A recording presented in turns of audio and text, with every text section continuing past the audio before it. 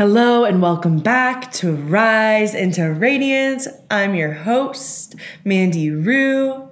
I'm currently overlooking the beautiful Lake Atitlan in Guatemala.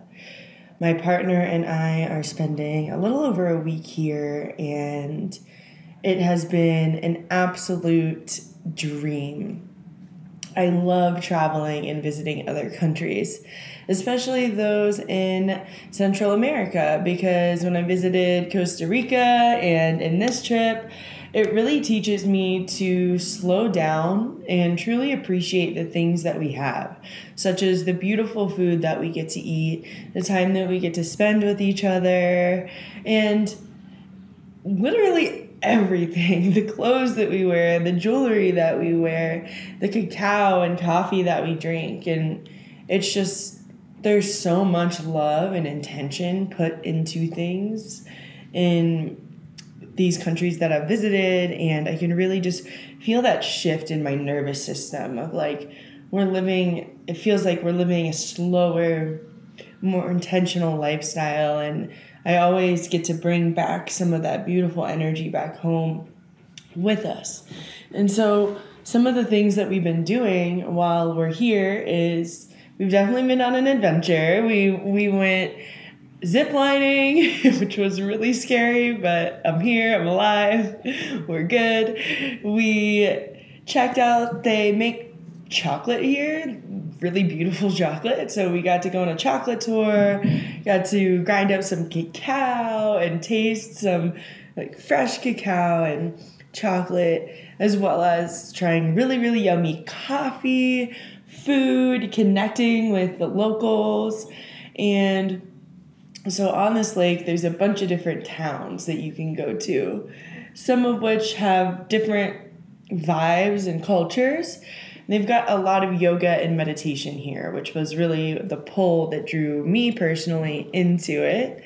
And so we first came and stayed in San Pedro for a couple days. Now we're in San Marcos for a couple days, and then we're going to go to Panajachel and Antigua. So a full adventure. And I'm really excited to hop on here today and record this podcast episode because I have been having just a lot of beautiful insights on this trip. And I wanted to share with you that we went to a traditional Mayan fire ceremony yesterday and a cacao ceremony. And cacao is a heart-opening medicine. And so my partner and I, we've been dating for about 3 years now, and it was just so beautiful to be able to do something like that together. And I feel that we both really opened up and deepened our capacity to really meet each other where we were at in this moment, and to allow ourselves to be vulnerable. And our hearts were just cracked wide open, and it was just so special to experience something like that with him. And I've really been feeling into the energy of compassion during this trip. And honestly, recently, that's been a big lesson in my life is how can I be more compassionate towards myself?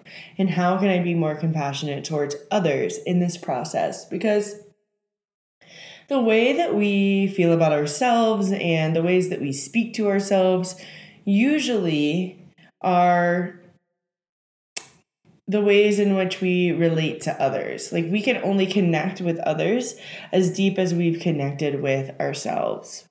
And so I've noticed throughout my grief journey, as I lost my mom, that my heart kind of felt like there's like a shield around it, because I was rebuilding trust in my environment, in other people, in myself. And that's been a really big growth edge for me. And I think that for many of us, when we experience loss or hurt, rejection, fear, the hard stuff about being human, sometimes our heart closes up because it's safer, it feels safer. But we can really opening our capacity so much to relate to ourselves and others when we invite in compassion. And so compassion is really being aware of your own suffering and the suffering of others with a deep commitment to relieve it. That's how the Dalai Lama defined compassion. And so compassion is not, oh, I see that there's something wrong with you and I need to fix you. It's inviting in the energy of a curious observer. So noticing and being aware of your emotions, how you're feeling, what you're moving through, the challenges and obstacles without placing judgment on yourself. So this, a lot of times when we have just moved through challenges and difficulties, either in our childhood or through our interpersonal relationships, depending on the ways that we were raised and all of this stuff, we can be struggling with shame. Shame is different than guilt. Guilt is kind of feeling bad about something that you did, but it doesn't define you. Shame is, what I did was bad and I am a horrible person for doing this. And so we really want to notice when that narrative is coming up, because that is shame. And it's very difficult to actually make growth in the direction of compassion for the self and compassion for others when we're thinking of things in that way. And so in inviting in the energy of a curious observer, you can be a witness of your experience without attaching to any specific thing. So this is where the practice of non-attachment comes in. And so there's a balance here, right? It's not avoidance. It's a deep awareness without a personal identification with the narratives that are coming up in your mind, so that you can invite in a more of a fluid experience. And so as you carry this energy for yourself, you also learn to emanate that out towards others. And so this is really also about being non-judgmental and practicing bringing yourself back to that place. I think that we're humans. We all naturally are judging ourselves and others. Some of us do that more than others. And it's really a practice of, again, bringing back that energy of curious observer, right? Like, I see you here. I meet you here. I'm not wanting to fix or change you. I'm just here with you, seeing you. And so in our interpersonal relationships, when somebody's moving through something and they're experiencing suffering, we're not trying to fix, we're not trying to change. Really allowing yourself to just be with them, being a mirror, right? And one of the things that some of my friends do and that I do is asking the person who might be expressing what they're feeling, do you want to just vent right now, or would you like advice? And so that can be helpful to really clarify what the other human is looking for and speaking to us about what they're moving through. And so it takes a little bit of practice, but it's really important, because sometimes when we're moving through a lot, we don't necessarily need immediate band-aids over it. That actually is a reflection of avoidance, of wanting to sit with the person.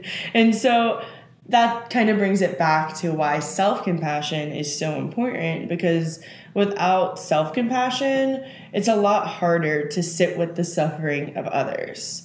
And so the more that we can open up our own hearts through our own self-compassion practice, the more that we are able to hold a deeper space for others. And so this is important for our relationship with ourselves, and this is important for the ways that we hold space for others as practitioners, leaders, teachers, guides. We really want to make sure that we're aware of our responses to ourselves and our responses to those around us. We don't always want to just paint positivity over anything that feels uncomfortable, or say that this person has a lower vibration because they're moving through grief or anger. That's just not the way it is, y'all. I'm sorry. But humans have a full spectrum of emotion. And so the more that we can embrace our full spectrum of emotion by allowing ourselves to go deep into whatever it is, if it's anger, allow yourself to express that in a healthy way. I learned about rage practices this year, and I have loved it. Like screaming into a pillow, screaming into the ground, pounding the ground, jumping, dancing it out. Beautiful way to express anger in a healthy way. Sadness, let yourself cry, let yourself feel, and when you're happy and joyous, really being grateful to be immersed in that energy. And so that really helps us to not only deepen our capacity for compassion, but deepening our capacity for compassion deepens our capacity for our entire spectrum of the human emotion and life itself.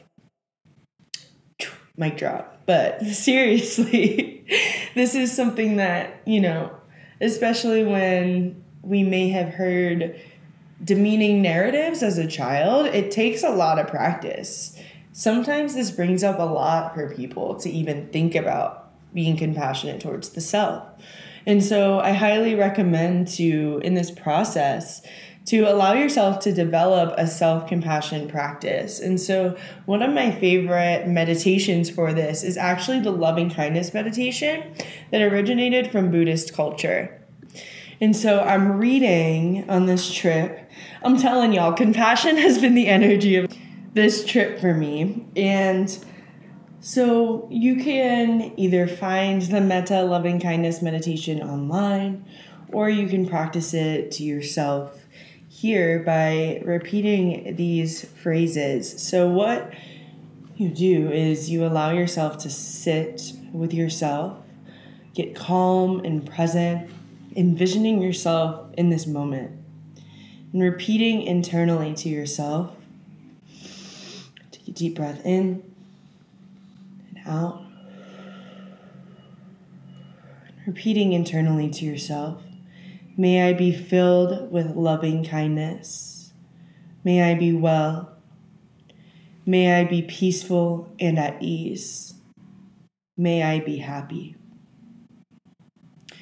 You can envision yourself as a child growing up into the adult that you are, being able to give yourself the love that you've always deserved and may have not received. We can cultivate that within ourselves. And yes, we need community. You're not supposed to do this all alone. And so allowing yourself to open up your heart space. And so opening up your heart space also comes with having boundaries. And that's okay. Having boundaries is also a very important part of relationship with others and relationship with yourself. And so allowing yourself to be open and also allowing yourself to hold yourself in the ways that are necessary for you to be protected and safe and at ease. And as we learn to be compassionate with ourselves, we deepen our capacity to meet others. We deepen our capacity to move through conflict in a way that allows us to take 100% responsibility for our emotions, for how we show up, for how we speak, and for our presence. And then convey what is needed. Conveying what is needed on both sides without judgment, without hatred. Anger is healthy, but allowing yourself to move it out of your body in a way that isn't harmful. And meeting the other, right? So we are each other's mirrors, which we actually did an exercise yesterday during the fire ceremony where my partner and I were speaking to each other as if we were ourselves. And it was so beautiful and powerful. And in that moment, it really helped us drop into the fact that we are each other's mirrors. And even in the moments that we aren't in a deep practice like that throughout our lives, we are literally all each other's mirrors. The way that you perceive another person is a reflection of yourself. And so while, we don't control everything outside of us, our perception really gives us insight as to what's going on in our inner world. So if you're noticing that you're moving through a lot of fear, a lot of lack of trust in others, a lot of anger, it's a really beautiful reflection of how can I open up the space of compassion within my heart? And so another piece of that loving kindness meditation is sending that out to somebody who you love, who you have a really beautiful relationship with. And then you'll send that energy out to someone that you have a slightly complicated relationship with. And so this also brings in the power of forgiveness. Yesterday, they were speaking on forgiveness and saying that, once you forgive somebody, it doesn't mean that you need to invite them back into your life if the space is healthy for you. But forgiveness sets you free. Forgiveness helps you to release the energy of stuckness and resentment in your body that's only continuing to cause you pain. And so compassion ties into all of this. And I invite you all to try the loving kindness meditation for yourself. Maybe take some time to journal on, what this means to you, what this has brought up for you. And I am so excited to continue to share with you all. We just did the Embodiment Sanctuary last week. If you didn't have the chance to make it live, feel free to shoot me a DM on Instagram at Radiate Sunshine Yoga, and I will send you the replay link. It's a secret podcast special. And there is going to be a lot more exciting things coming up throughout the month of August. So stay tuned, and I will see you next time. I hope you have a beautiful day, and remember to love yourself, love others, and know that we are all doing the best that we can in every moment, and every moment shifts and changes. And when you fill your cup up, you are able to pour into your community and the world around you. Thank you for listening.